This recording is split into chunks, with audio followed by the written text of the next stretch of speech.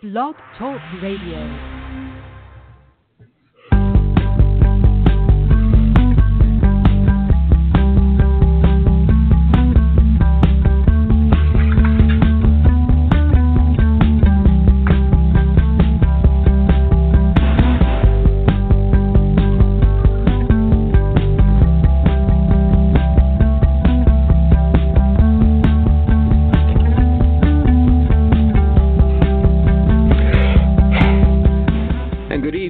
Welcome to Guys Radio. This is your host, Robert Manny, welcoming you to podcast number 327 of Guys Radio. Wow, that's a lot of podcasts, and we're just getting warmed up.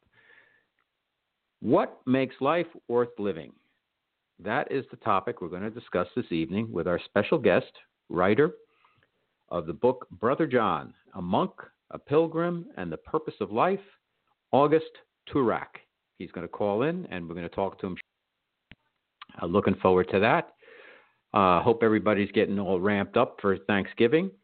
I noticed when I was on the subway today, I had to go down to Grand Central late in the afternoon to go to there's a watch repair place in Grand Central Station in New York City. It's been there forever. It's down around gate 45, I believe, and tucked away, and they can do anything. And it's interesting. It's not necessarily going to be what they do is necessarily going to be that cheap, but you can't find a problem that they can't fix or come up with something. So I noticed, though, there was a lot of people in that getaway mode. I walk fast. People were walking. When I took the C train down to 42nd Street and I walked through that tunnel to take the shuttle to get over the Grand Central from the west side, and I walked pretty fast, as I just mentioned. People were passing me going up the stairs. That's how filled with anxiety and excitement people can be in New York when you get around the holidays, too, especially since we've had this bizarre fall. I've mentioned it a number of times. It's like cloudy.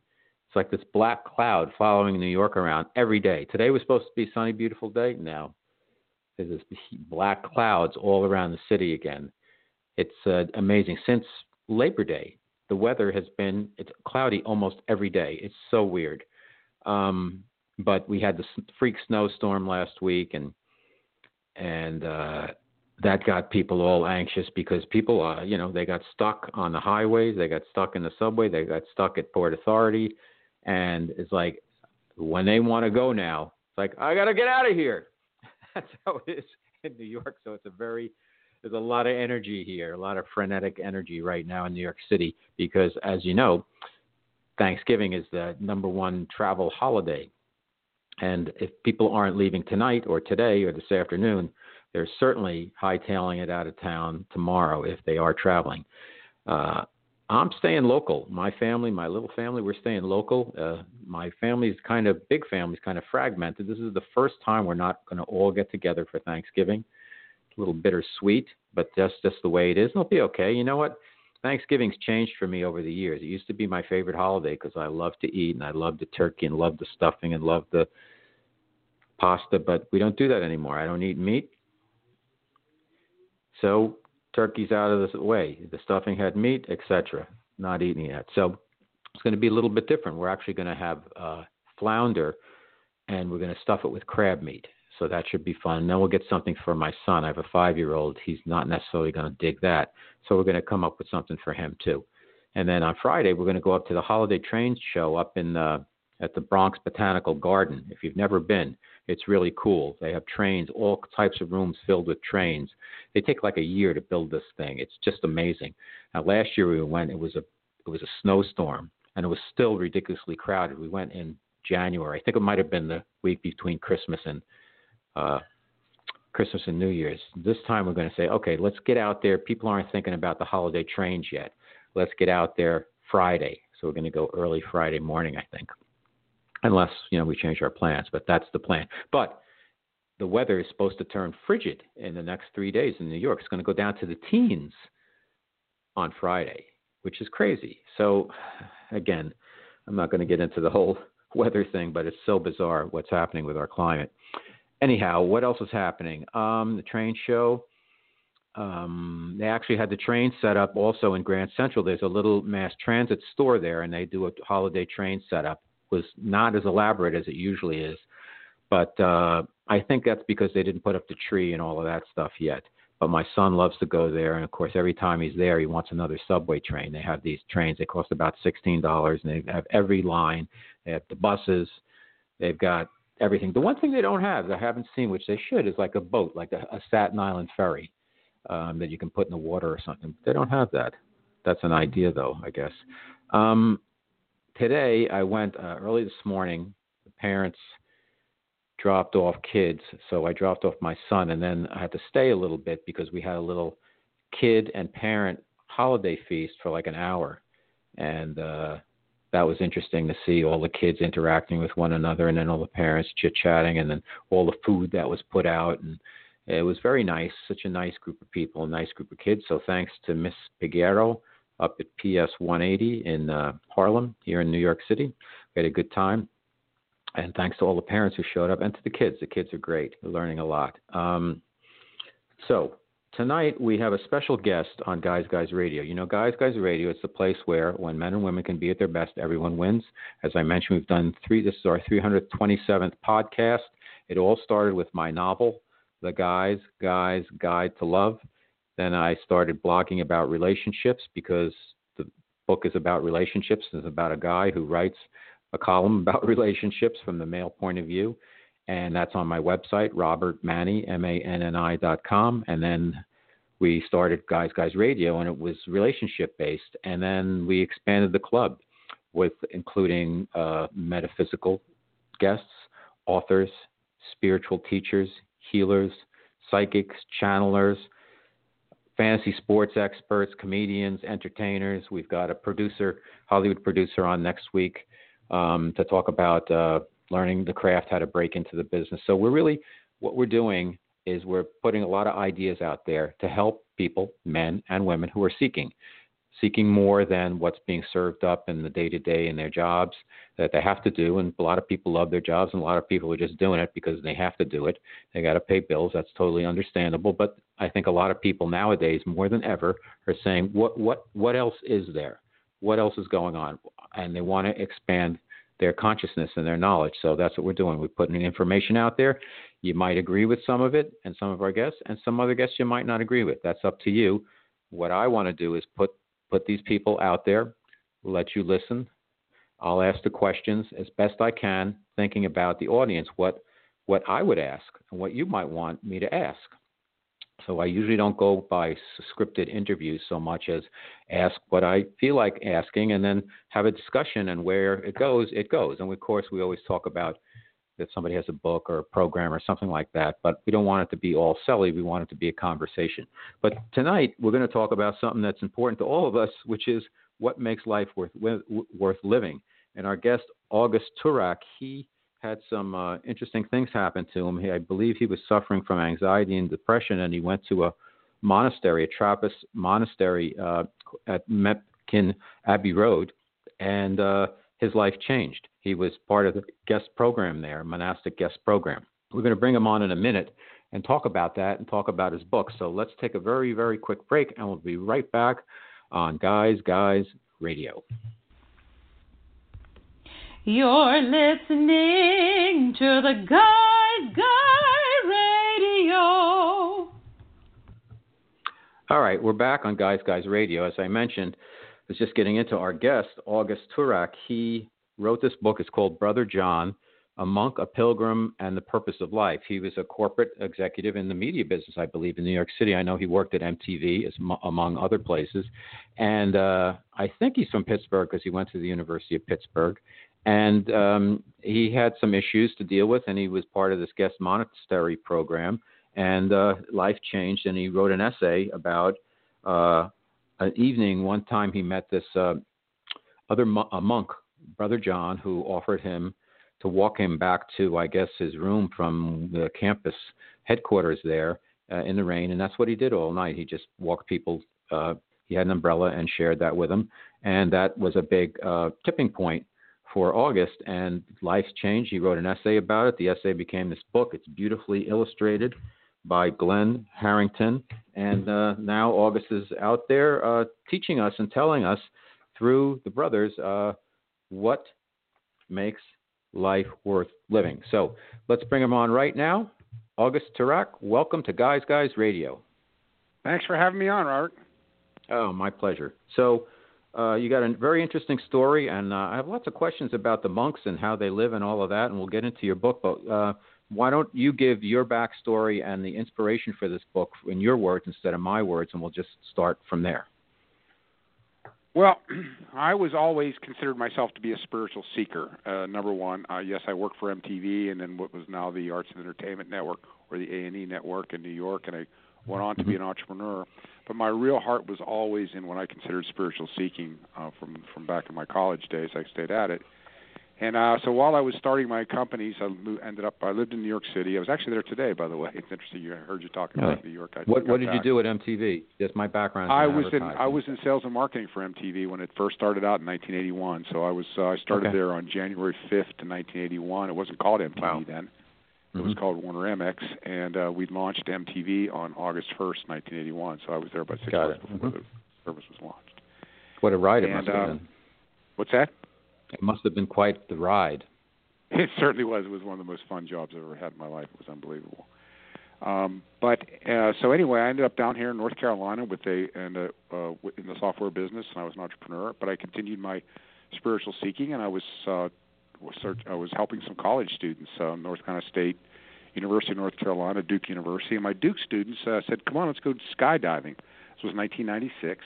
As a team building exercise, and as I wrote another book called Business Secrets of the Trappist Monks, and in that I said I was brave enough to jump out of an airplane, but not brave enough to tell them I was too damn old to be jumping out of airplanes. I was about 45 at the time, and I smashed my ankle to smithereens in this skydiving accident, and I ended up in the hospital for a week or so, and I started having these intense panic attacks and tremendous depression. Why do you think you had those? Well, I'm laying there in the bed. I had nothing else to think of except why am I having these? And suddenly it hit me that I was confronting my mortality for the very first time. Yes, the doctor was coming in now and saying you're going to be going home in a week or so, but one of these days he's going to walk in and say there's nothing more we can do for you, Mr. Turak. Then what am I going to do?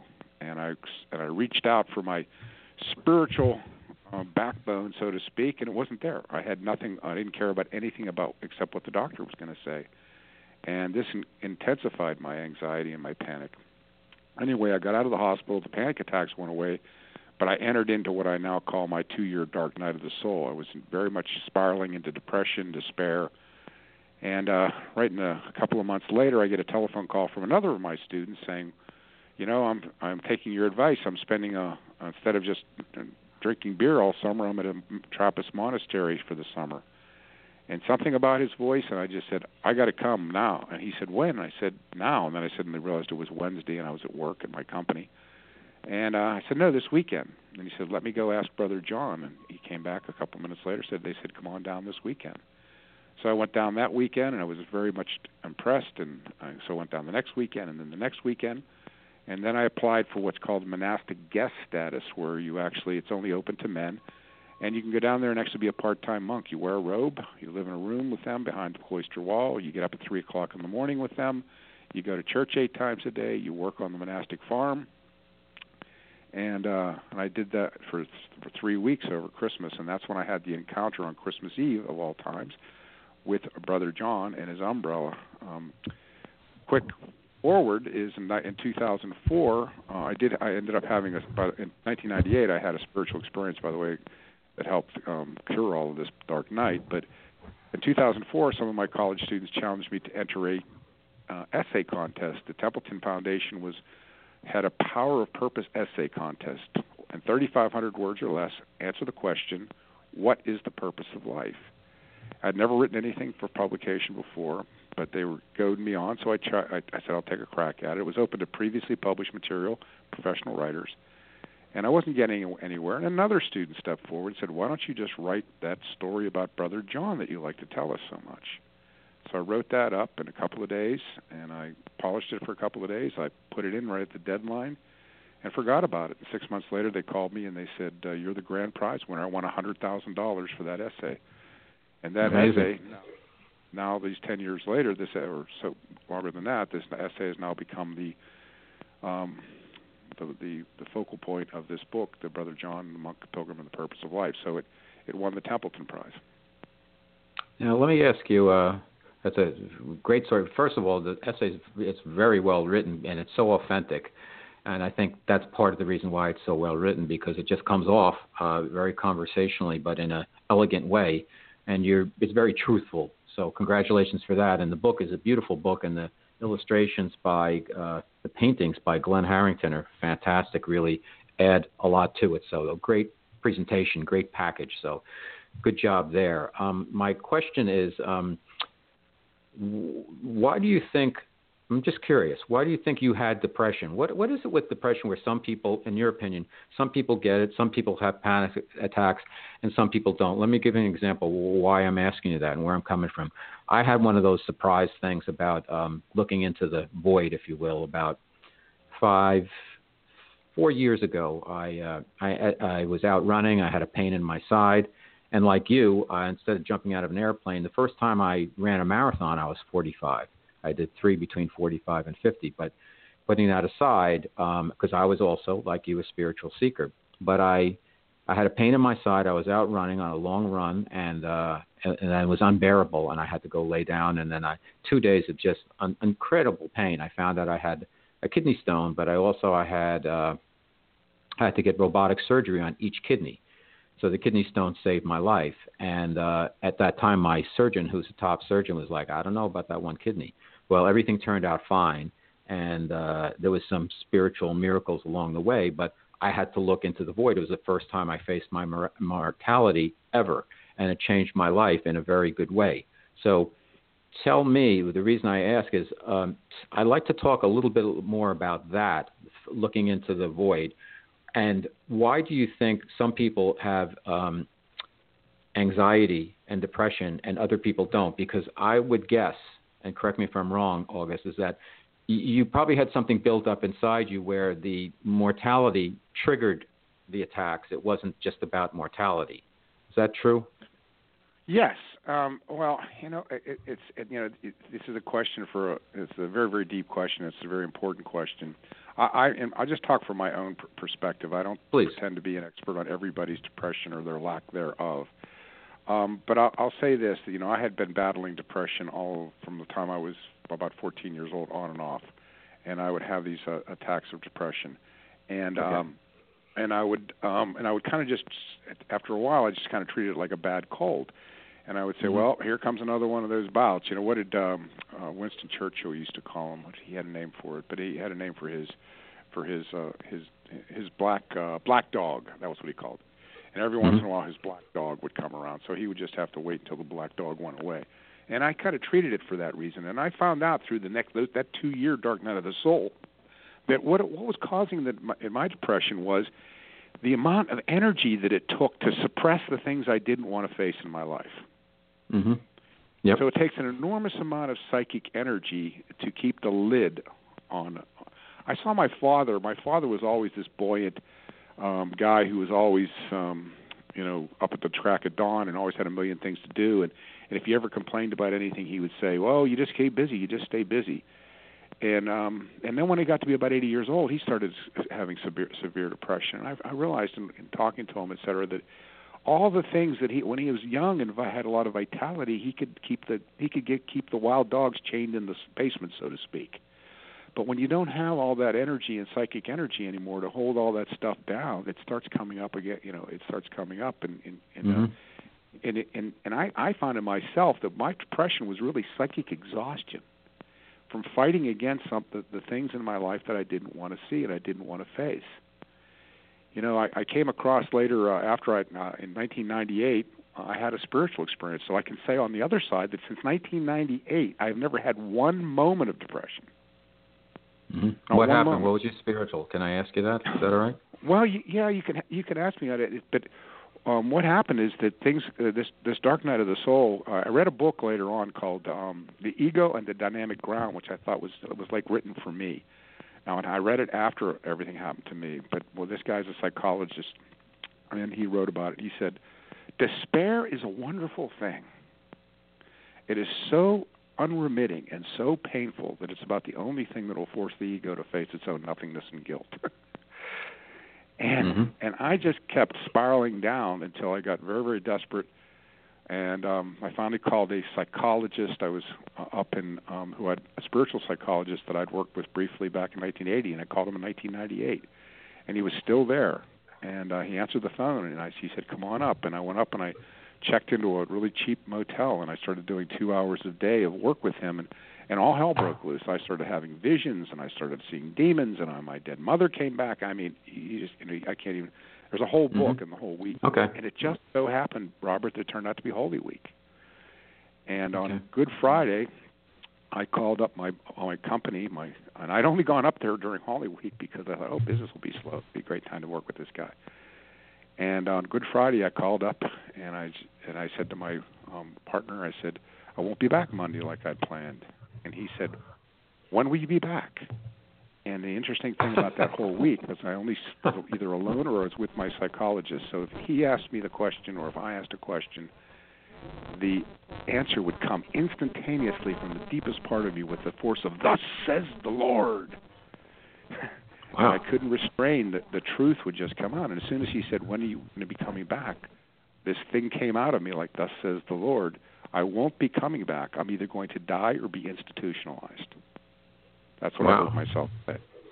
Okay. And the very next day was Holy Saturday, and I honestly believe that this was, there's more to say, but I don't want to take up all of our time talking about it. But when I went to see the next session, I honestly believed that was the end, that I was going to come apart for one final way in that last session on Holy Saturday, and he would call the ambulance or whatever. That was it.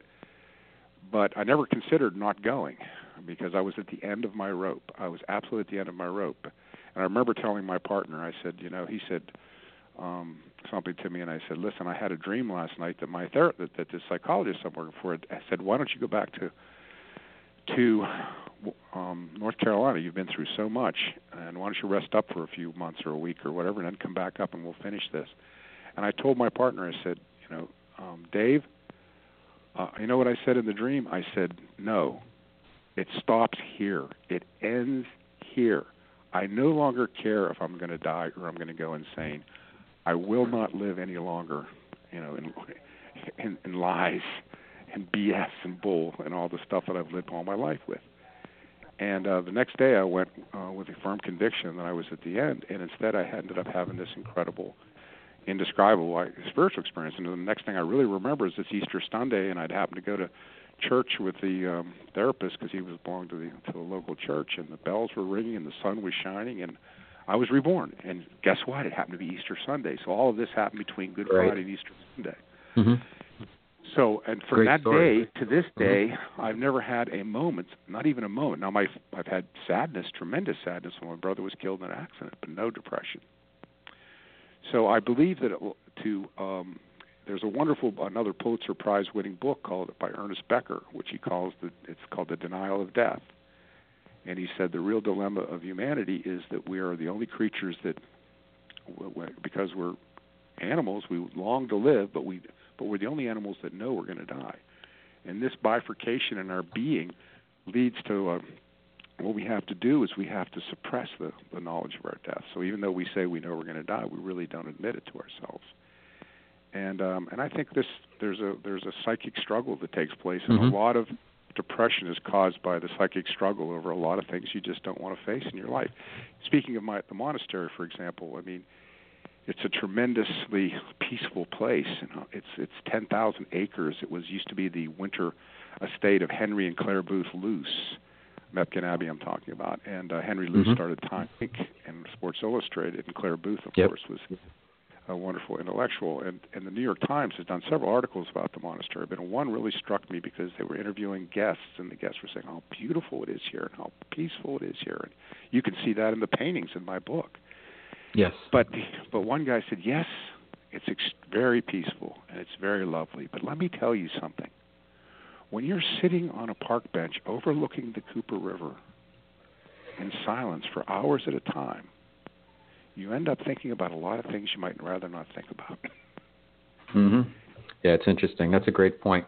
You know, here I'm in New York City, and a lot of people say, "Oh, if you want to go, if you can go meditate up on a mountain in the Himalayas or something, that's great. Try doing it here." So there's spirituality and spiritual challenges wherever you may be. So let's talk about the going to the Trappist, choosing Trappist monks and the monastery. What was it like being a guest at the monastery? What was your day like? I got a bunch of questions. I was just down there last week, so I've been going ever since. So the day starts at 3:00 in the morning. The a buzzer rings in your room at 3:00 in the morning, and you get up roughly around 3. And at 3:20, you have your first service of the day, which is called vigils. And what the monks do at most of their services is they sit across from each other and they chant the psalms back and forth. They start with a hymn, and then you chant the psalms back and forth to each other. And then there's a reading from scriptures, and then there's prayers, and it takes about 30 minutes or so, and that's your first service of the day. And then you go into meditation for an hour or two, and then there's another service called lauds. And then there's breakfast, and then after that you go to Mass for about 30 minutes or so, and then after that you have a contemplation for 15 or 20 minutes, and they have another service called terce, and that lasts for about 15 minutes. And then you go to work, and then you work all morning, and then at noon there's another service for about 10 minutes, and then you go to lunch, and then there's a service for about 15 minutes after lunch, and then you go back to work for the afternoon. Now, it was a mushroom farm where you were, August? When I first started going there, the monks were had 40,000 chickens, and they made eggs. Now were they mushrooms. Were they? And I'm not trying to be flip or anything, but were the chickens raised, in your opinion, in a humane way?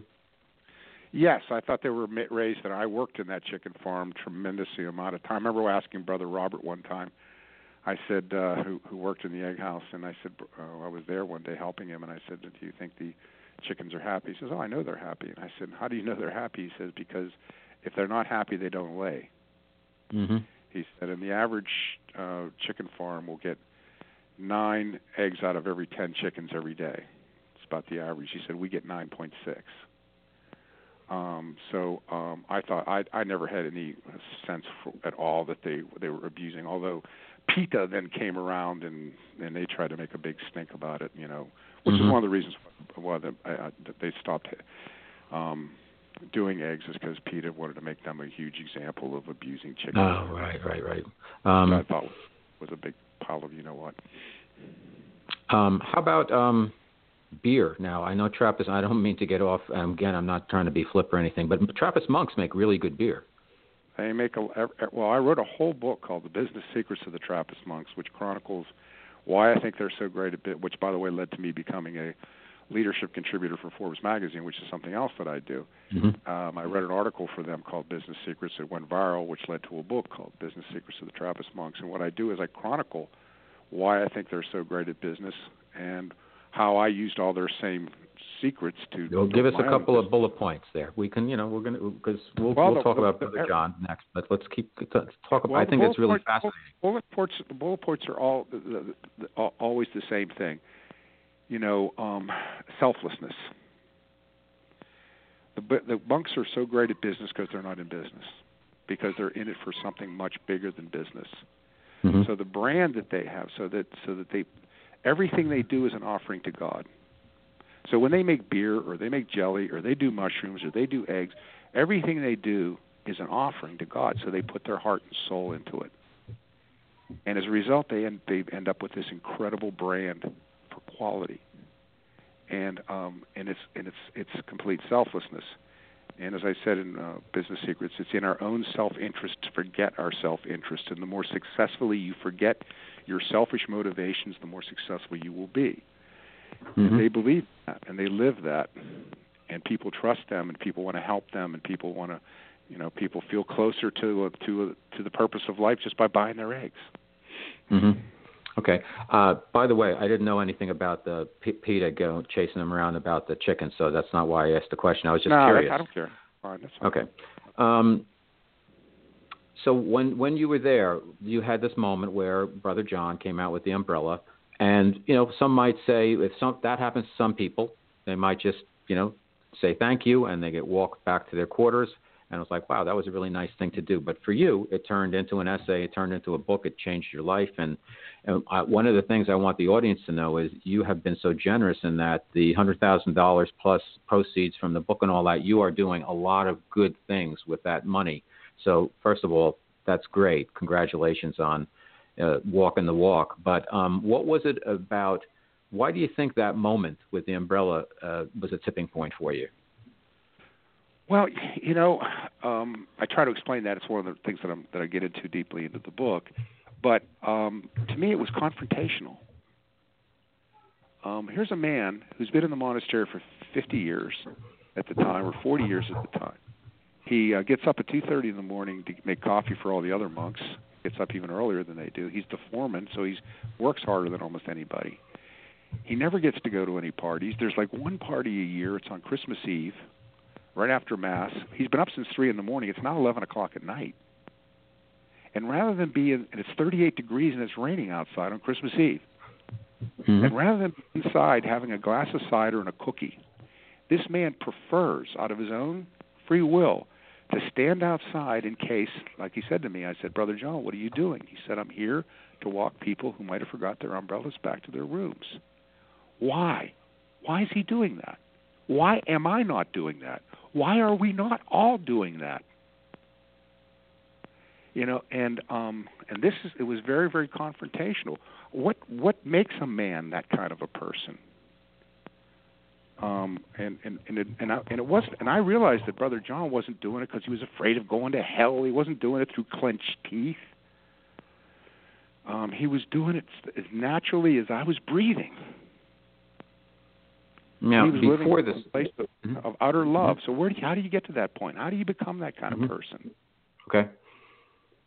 Now, before that point, what were you, if you don't mind my asking, your kind of religious beliefs? Did they change? Did this open things up for you? You said you were a spiritual seeker, and so I'm sure you were open-minded. But having the experience of spending time and kind of living with these monks, and then having this epiphany, if you will, from Brother John's walk with you, did you see, and now do you see religion now in a different way? Part of why I'm asking is that, I'm more and more I keep hearing, and I kind of agree with it, that the Bible is, in many ways, it's a metaphysical book beyond just, the stories. It's a lot more, there's a lot of alchemy in it and a lot of symbolism in it. What are your thoughts, and how did your thoughts about and beliefs about religion change, and how did your knowledge and thinking about the Bible change, if they did? Well, I really took this up. I started it. I look at my two books, Brother John and the other one is Business Secrets, as bookends. As a matter of fact, my publisher for Business Secrets said, "You're not." It's Columbia Business School, by the way, published my other book. And my publisher said, "You're not kidding me." He said, "This is like a Trojan horse. It has a veneer of business, but it's really a Trojan horse that you stuffed your spiritual ideas in." And what I say there, and what I'm really getting to in both books, is that it isn't different strokes for different folks. There isn't a million different purposes to life. It isn't Nike's Just Do It. We're all here for the same reason, and every religion is teaching the same thing. It's a transformational journey from selfishness to selflessness. And what I take up in detail in my other book is the idea of the hero's journey from Joseph Campbell, which I'm pretty sure you probably are familiar with. Yep. And Joseph Campbell studied all the religions and all the myths and all the folk stories and all the fairy tales. He came up with this. He said, what's really going on behind the scenes and all this is a very similar thing. And I boiled it down. I said, forgive me, Joseph Campbell, but I'm going to boil it down in the interest of brevity. And here are the stages. The first stage is you are called. The second stage is you resist the call. The third stage is you go to the desert. The fourth stage is you're tested. The fifth stage is the death and rebirth. And the final stage is you return to help other people. Now, if you go to your biblical idea, the whole idea is Moses gets called in by the burning bush. And a call is the vocation. You know, you're called to do something. And then he immediately resists. No, I don't want to go. I'm not any good at this. Send my brother. He resists it, but eventually he accepts his call. And I make the point that, you know, almost every movie that we love is based on the hero's journey, whether it's the Groundhog's Day or you know, all these movies are completely. And I said, we're spending billions of dollars to go watch other people take the hero's journey. What that's telling me is we all deep down inside, we want to take the hero's journey. And you know, like I said, I come from a business background, and we talk about dollar votes. If you want to know what people really want, then look at what they spend their money on, not what they tell you they want. Look what they actually will spend their money on. Mm-hmm. And what we spend our money on is to go by the billions to watch people take the hero's journey. You know, it's the same thing. You know, the car pulls up in front of a house out in the middle of the desert, and a spiffy young captain jumps out, and a drunken Clint Eastwood comes out of the house, and they say, "We need you to come back to the Air Force." That's the call. Yep. And then Clint Eastwood says, "No, get the heck out of here. I'll never come back there." He's resisting the call. And then he finally comes back, and he accepts the challenge, and then he has to be trained again, and then it's really arduous, and he almost fails 15,000 times. And Yoda stands over and says, "Don't try, do."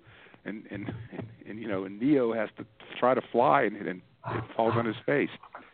And so these movies walk us through the exact same model, and this tells us this is what we need to do. Now we can boil the whole hero's journey down again to one movement. It's a journey from selfishness to selflessness. And now, do you think that's all it is? Mm-hmm. Do you think now that you're did you make that journey? Yes, I absolutely believe.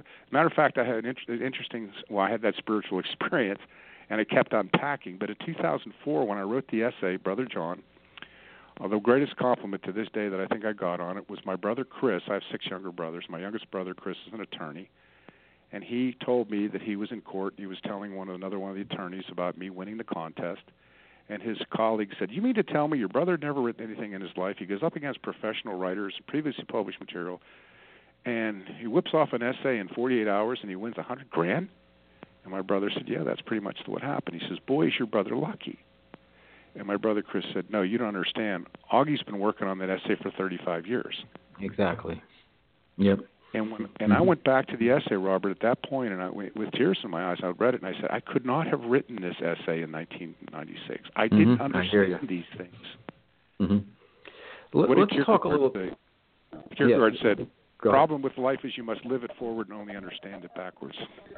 Yep. Amazing. Now, you're so right, August.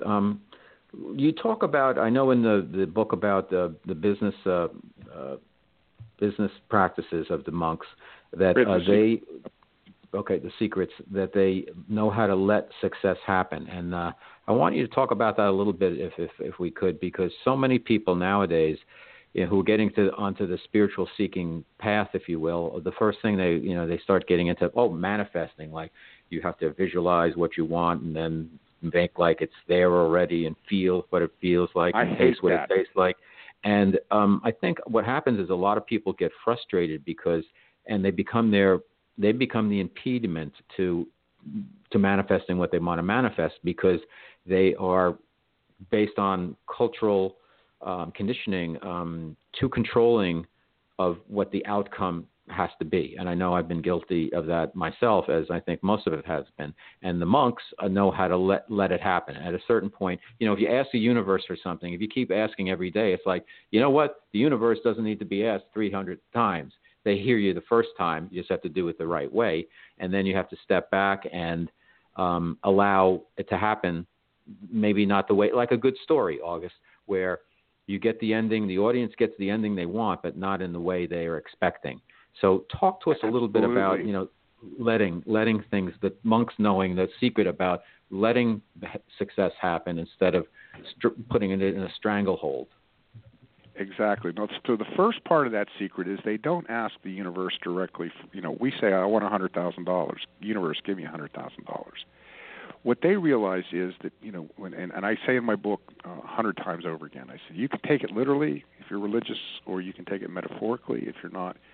Seek first the kingdom of heaven, and everything else will come to you. So you work your higher purpose, and the things that you might have asked for by this visualization or asking these things are the byproducts, the trailing indicator that you're living the right kind of life. I call this aiming past the target. In business, for example, I talk to people all the time in leadership. I said, you guys are getting into leadership because you want to get ahead yourself. That's completely wrong. The task of leadership is not to make you successful. The task of leadership is for you to make other people successful. Mm-hmm. You forget yourself completely. Forget your career. Forget getting promoted. Forget how much money you're going to make. And concentrate exclusively on making all the other people you can successful. And guess what will happen? You'll get ahead even faster. It'll come to you. Let's talk about sales, every great salesman, I feel qualified to talk about this. I was actually on the cover of Selling Magazine one time. Every great salesman knows that the more he forgets about himself, forgets about his quota, forgets about his product, forgets about his commissions, and fanatically just focuses on helping his customer, the commissions take care of themselves. Yeah, that's true. And so the monks are not even in business. If I told the monks that they were in business, they would laugh at me. They're serving God by serving other people. And by the way, it just happens to spill over into business, and they make a lot of money. But it's almost a happy accident that it all happens that way. Let me tell you a quick story from what happened with me. Is that some of my students at Duke went off to New York, and they started a company. And I was coaching them on spirituality. We never talked about money or anything. So anyway, they started a company in New York City on Columbus Circle, as a matter of fact. So I go up there to help them out. They need my help, and they said when I got up there, and this is 2009, I said, they said we can't pay you. We need help, but we can't. I said, well, I'm into this service and selflessness stuff, so I guess I got to help. And can you pay the expenses? They said, yeah, they'll pay your expenses. And I said, well, just give me some stock or something. So they gave me a boatload of stock, and I worked for about 4 months, Robert, and I came back to North Carolina, and I thought, this stock is something I'll paper my bathroom with. This stock, for all it'll ever be worth. Well, they went public for a couple of $1 billion. The stock's $27 a share. So I didn't go over to the Duke University and start coaching students because I thought to myself, universe, give me a job at Duke so that I'll meet some college kids and they'll start a company and then they'll give me stock and then I'll get money out of it. No, it never crossed my mind that this would ever happen. Mm-hmm. And the more I dedicate my life that way, that all these amazing things happen, like winning the Templeton Foundation. I never thought I was going to be a writer. I didn't ask the universe to make me a writer. A lot of people have a challenge of, and it seems like you've done a very good job with it, of moving from fear, freeing themselves from fear and from a fear-based way of living. And now in our culture today, regardless of your politics, I think you would agree that there's a lot of fear being used against people by the media, no matter what side of the fence you're on, and it's just pervasive in our culture. What do you talk to us a little bit about that and how you overcame that to free yourself from fear to be able to let the things happen and connect with your higher purpose? Well, that's a great question, Robert, because I get asked the question a lot. What do you think is holding us back? People in the audience say, "What's holding me back?" or "What's holding us back?" or "What keeps people from following Brother John?" And I deal with this, and I get into this in my book, Brother John, the Monk, a Pilgrim, and the Purpose of Life. It's fear. It's always fear, and it's not the media that's creating the fear. It's there to start with. They may tap into it, but they're not creating it. Right. And we're and of course the primal fear of all is knowing that we're going to die someday. But yeah, that's what the hero's journey is all about. Is overcoming that's the fear. I wrote an article for Forbes that ended up becoming one of my most popular articles, which took me completely by surprise. They have a counter on Forbes, so you can see how many thousands or tens or hundreds of thousands of people read your article.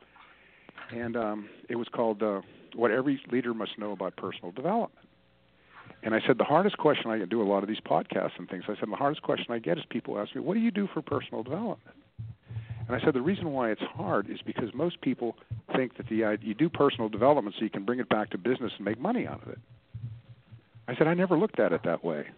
I said, personal development I didn't do personal development in order to get anything else. Personal development was the purpose of my life. Right. It was my highest priority. It came first. And so taking this, hero's journey idea, that's exactly what it is. On Good Friday, when I got to the end of my rope and I told my partner, I said, I just can't, I don't care if I die or go insane anymore, because I'd rather, I refuse to live in fear anymore. It was fear that was causing it. Holding back the fear, your finger in the dike of holding back the fear is what causes the depression. So facing, I have a wonderful story, I think it's a wonderful story about Brother William in my Business please. Secrets book. And Brother William was a monk. He's since passed away. And he and I got to be close, even though I didn't know anything about him. I still don't know. And one day he and I were sitting on a park bench, and he happened to mention that he had been become a hermit for a while, years before. He had gone out in the woods and lived in the woods by himself in a hermitage or a cabin all by himself for several years. So I started asking him, what did you do? What time did you get up? How'd you spend your days, et cetera? And eventually I asked the question I really wanted to ask him. And I said, Brother William, did you get anything out of it? And he was looking straight ahead with his elbows on his knees, and he turned to me and he said, I had to face myself. Mm-hmm. And it blew my mind. I didn't know what I was expecting. That he had a vision from the Virgin Mary, or whatever, or he had epiphanies, or what. He had to face himself. And if you want to overcome fear, you have to face yourself at some point, and that's what the hero's journey is all about. Is that August? Is that the shadow self? When you say you have to face yourself, is that really what the things that were bottled up and have kind of been repressed? Exactly. I asked another monk one time. I said he would just joined, and he'd been an executive at Columbia University actually. And I said, Jim, how's it going so far? It was the first time we actually even spoke, and he said, it's hard. And it's so much harder than I thought it was going to be. And I said, why do you say that? And he said, because I'm right here all the time. And he put his palm of his hand right in front of his nose. Mm-hmm. In other words, I'm looking in the mirror all the time. Right. And that's and looking at really seeing our own inadequacies. St. John of the Cross is a famous mystic, and he said the final great. Before the union with God, he said the final great challenge is when you become so self-conscious of how imperfect and flawed and sinful that you are, that you fear that even God couldn't save you. And really looking into your own heart and seeing the demons that are there, the kinds of things you don't want to look at about yourself. So yeah, and that's Carl Jung's idea of the shadow and all of those things that you like that guy said, that you'd rather not think about. That you're not living the right kind of life, that you're a phony, as J.D. Salinger would say, and that you're, and a lot of us have that feeling. I know I had that feeling. That that do you stay in touch with Brother John? I just saw him last weekend. As a matter of fact, the monastery purchased 500 copies of Brother John, the monk, the Pilgrim, the Purpose of Life, and they just gave them to their 500. They have their annual. They have a concert and a reception for their donors, their benefactors. Excuse me. And Brother John and I sat together and signed 500 copies of his books as gifts for monasteries. So he's doing great. He's still the monastery's business manager, and he's a wonderful, wonderful man. Oh, fantastic! Listen, August, you are an inspiration. You've done wonderful things. What's next for you? Well, I think what's next. I have a couple other ideas for books if I don't get too lazy in my dotage. But right now, what I'm really dedicated to, Robert, which it's a great question, is that there was an article in New York Magazine just recently about the opioid crisis. A guy named Andrew Sullivan wrote it. I was really struck because rather than round up the usual suspects, he said the opioids. He said this is a symptom of something much, much deeper. Yep. He said, we're experiencing a spiritual crisis in America. He said, we've created a modern life that everybody wants to escape. And he said, increasingly, millions of Americans, he said, are, he said, those core elements of human happiness, faith, family, community are increasingly elusive for so many Americans. And when we've lost our sense of purpose, we've lost our sense of a higher purpose in life. And so I have a nonprofit corporation that you alluded to, that all the money that I make from my books and my lectures and my talks and my coaching all goes into this. And I want to use the example of Brother John, and hopefully maybe even my own example, to say to people, there is a higher purpose in your life, and you need to connect to that higher purpose. And that's the answer to depression, and that's the answer to your your frustrations and that hole in the soul feeling that so many of us have. You know, Andrew Sullivan said in his article, he said, you know, there's 80 million Americans that are on anti-anxiety and antidepressant drugs. He said, and those are the successful ones. Are we surprised when the less successful ones need something stronger? It's amazing. Well, listen, great work, and you are exemplifying how to lead and how to live. The fact that you're giving back the way you are, and how you've taken your essay that came from the heart and turned it into this book, and then used the proceeds of the prize money and just to keep doing more and more. I want to commend you and thank you for being on Guys Radio. August, a pleasure to meet you. You're a gentleman also. And why don't you tell everybody where they can find more about you, the book, and about the brothers? Okay, the book is called Brother John, A Monk, a Pilgrim, and the Purpose of Life. You can find it on Amazon, most bookstores. You can also come to we'll direct you to a bunch of different places to get it at my website, which is augustturak.com. It's August like the month, Turak, T as in Tom, U-R-A-K, all one word, augustturak.com. And if you want to know more about Mepkin, and I would really urge you, go down there and take a retreat. They have a beautiful, spectacular retreat center down there. The Cooper River runs through the property. It's got all these oaks with moss hanging off, Spanish moss hanging off. Spectacular place. It's called Mepkin Abbey, M-E-P-K-I-N, Abbey, A-B-B-E-Y, mepkinabbey.org. And you can find out all about how to visit and go down there. And maybe I'll see you when I'm down there myself. All right. Sounds good. I'm going to keep it in mind. And I want to thank you again, August. You've been a great guest, and you're doing fantastic work, and you're a real inspiration. And you're exactly the type of person I want to get on the show, the spiritual seekers, because a lot of people are wondering, like, what makes life worth living. And I think you've done a lot to teach people the path from selfishness to selflessness. So thank you so much for being on Guys Radio. And all the You're best doing to you. Great work yourself, Robert. Thank you. All right. Thank you, August. All right, folks. That's our special guest, August Turak, and his book is Brother John. Let's take a quick break, and then we'll do a little wrap-up. The Guys Radio. All right, we're back on Guys Radio. That was a deep spiritual discussion, so let's lighten it up a little bit. I just saw, first of all, when I was talking about our Guys brand before and how we're expanding it, it's still a lot of fun, though, Guys.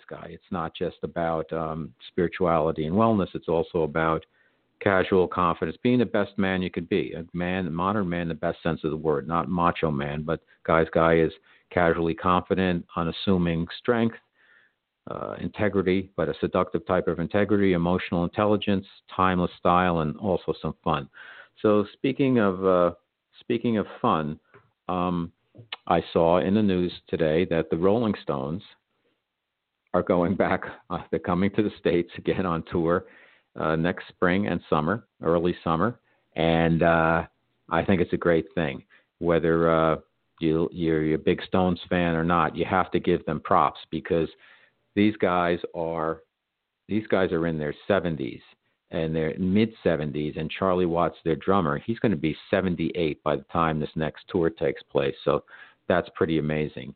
And I've got to tell you, I've seen them. I'm a big fan. I've seen them probably, I think, about 17 times now.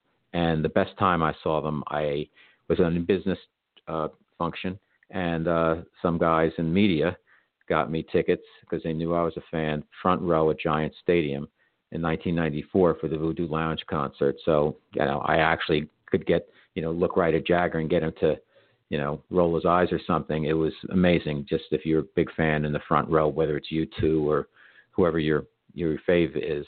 But that was spectacular, obviously. And the second best show was in 2015, actually. I went out to Pittsburgh, met up. It was kind of a guy trip, met some friends. We met up in Pittsburgh. We went to Heinz Field, and we saw them, and they were shockingly good. Raw guitar band. Jagger was great. The guitars were great. The set list was great. It was fantastic. Absolutely. I was like blown away. And we had good seats also for that. And then the third time was back in 1989. The Stones hadn't toured in 7 years, and they did their Steel Wheels tour, kind of their comeback tour. Went to Shea Stadium. I bought 8 seats, and we got a bunch of people together, guys, gals, and we were buying. This was back in the day, 89. I remember it was October 26th. The reason I remember it because I always kind of keep track of the weather that way. I wore a T-shirt. It was so warm. It was a beautiful evening, and we were buying trays. This is way back when you could just keep drinking beer. They didn't cut off the beer sales. We were buying trays of beer. We drank so much. I think Living Color was the opening act. Anyhow, Shea Stadium was, it was aging, and people were kind of going up and down. The whole stadium was physically shaking, and it was amazing. I thought Shea Stadium was going to collapse, but it was a great show, a great time. I actually went two nights in a row. I got seats because people at that time it was not that big a deal, and now their tour coming up. Their tickets will sell out in minutes because it goes way back. You can't, you can see Paul McCartney, but it's just Paul McCartney. It ain't the Beatles. With the Stones, it's not the original Stones completely, but you've got Mick Jagger, you've got Keith Richards, you've got Charlie Watts, and Ron Wood's been with the band for like 30 years or something. So it's pretty much a tight unit, and hopefully they'll have some new music by then. I think.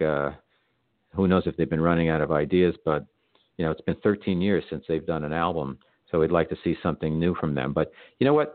Here's a rock band. They used to be an example of like how not to be, and now you see how they are so professional and how they take care of themselves as, I don't know about Keith Richards so much, but I think a lot of his act is put on. I think he's probably healthier than, for him to be doing what he's doing at his age, he probably has a lot of medical attention. Jagger stays in great shape. He's bounding all over the stage, and the other guys, they're up there doing it. They're not just going through the motions. And that's great because age, I got to tell you, age is a number. I've been doing my, as I've spoken about many times on the show before, my process of elimination diet. I'm on week 46. So I've given up 46 things this year. And it's really transformed my energy and my cravings, lost my craving for sugar. My habits of eating salty snacks and all that have faded. I haven't had a drink the entire year. Not that I was a big drinker anyhow, but I enjoy tequila and a beer now and then and a glass of good wine, but nothing. And it's really upped my vibration. It's upped my energy level. It's upped my mental clarity. And I realize that age is just a number. So if you're a professional, you just take care of yourself.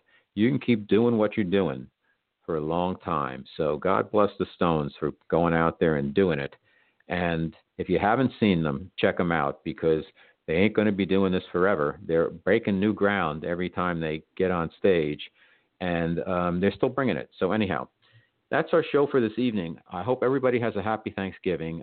Thanks so much for supporting me and our show and what we're trying to do here and what we're doing, not trying to do, what we're doing here. And if you want to support the show, just do a couple of things. Consider. Buy my novel, The Guy's Guide to Love. You can get it at Amazon and the e-tailers. You can get the physical book or a ebook. Also, you can rate Guys Radio on iTunes. That helps a lot. Subscribe to the podcast. Every one of the 327 podcasts can be downloaded for free. And we're going to keep trucking. We're booked through January, 2 shows a week. We've got a lot of fantastic guests. As I mentioned, we're going to have a Hollywood producer on next Monday is our next show. We're going to take the rest of the week off. Jim Germanic is going to be back on the show, and he's going to talk about his book, Beyond the Craft, What You Need to Know to Make a Living Creatively, and I think that can help a lot of people. So anyhow, thanks so much for being on the show with us tonight, listening in, and have a great Thanksgiving, whether you eat turkey or not, and we'll see you back Monday night, all right? So remember, guys, finish first.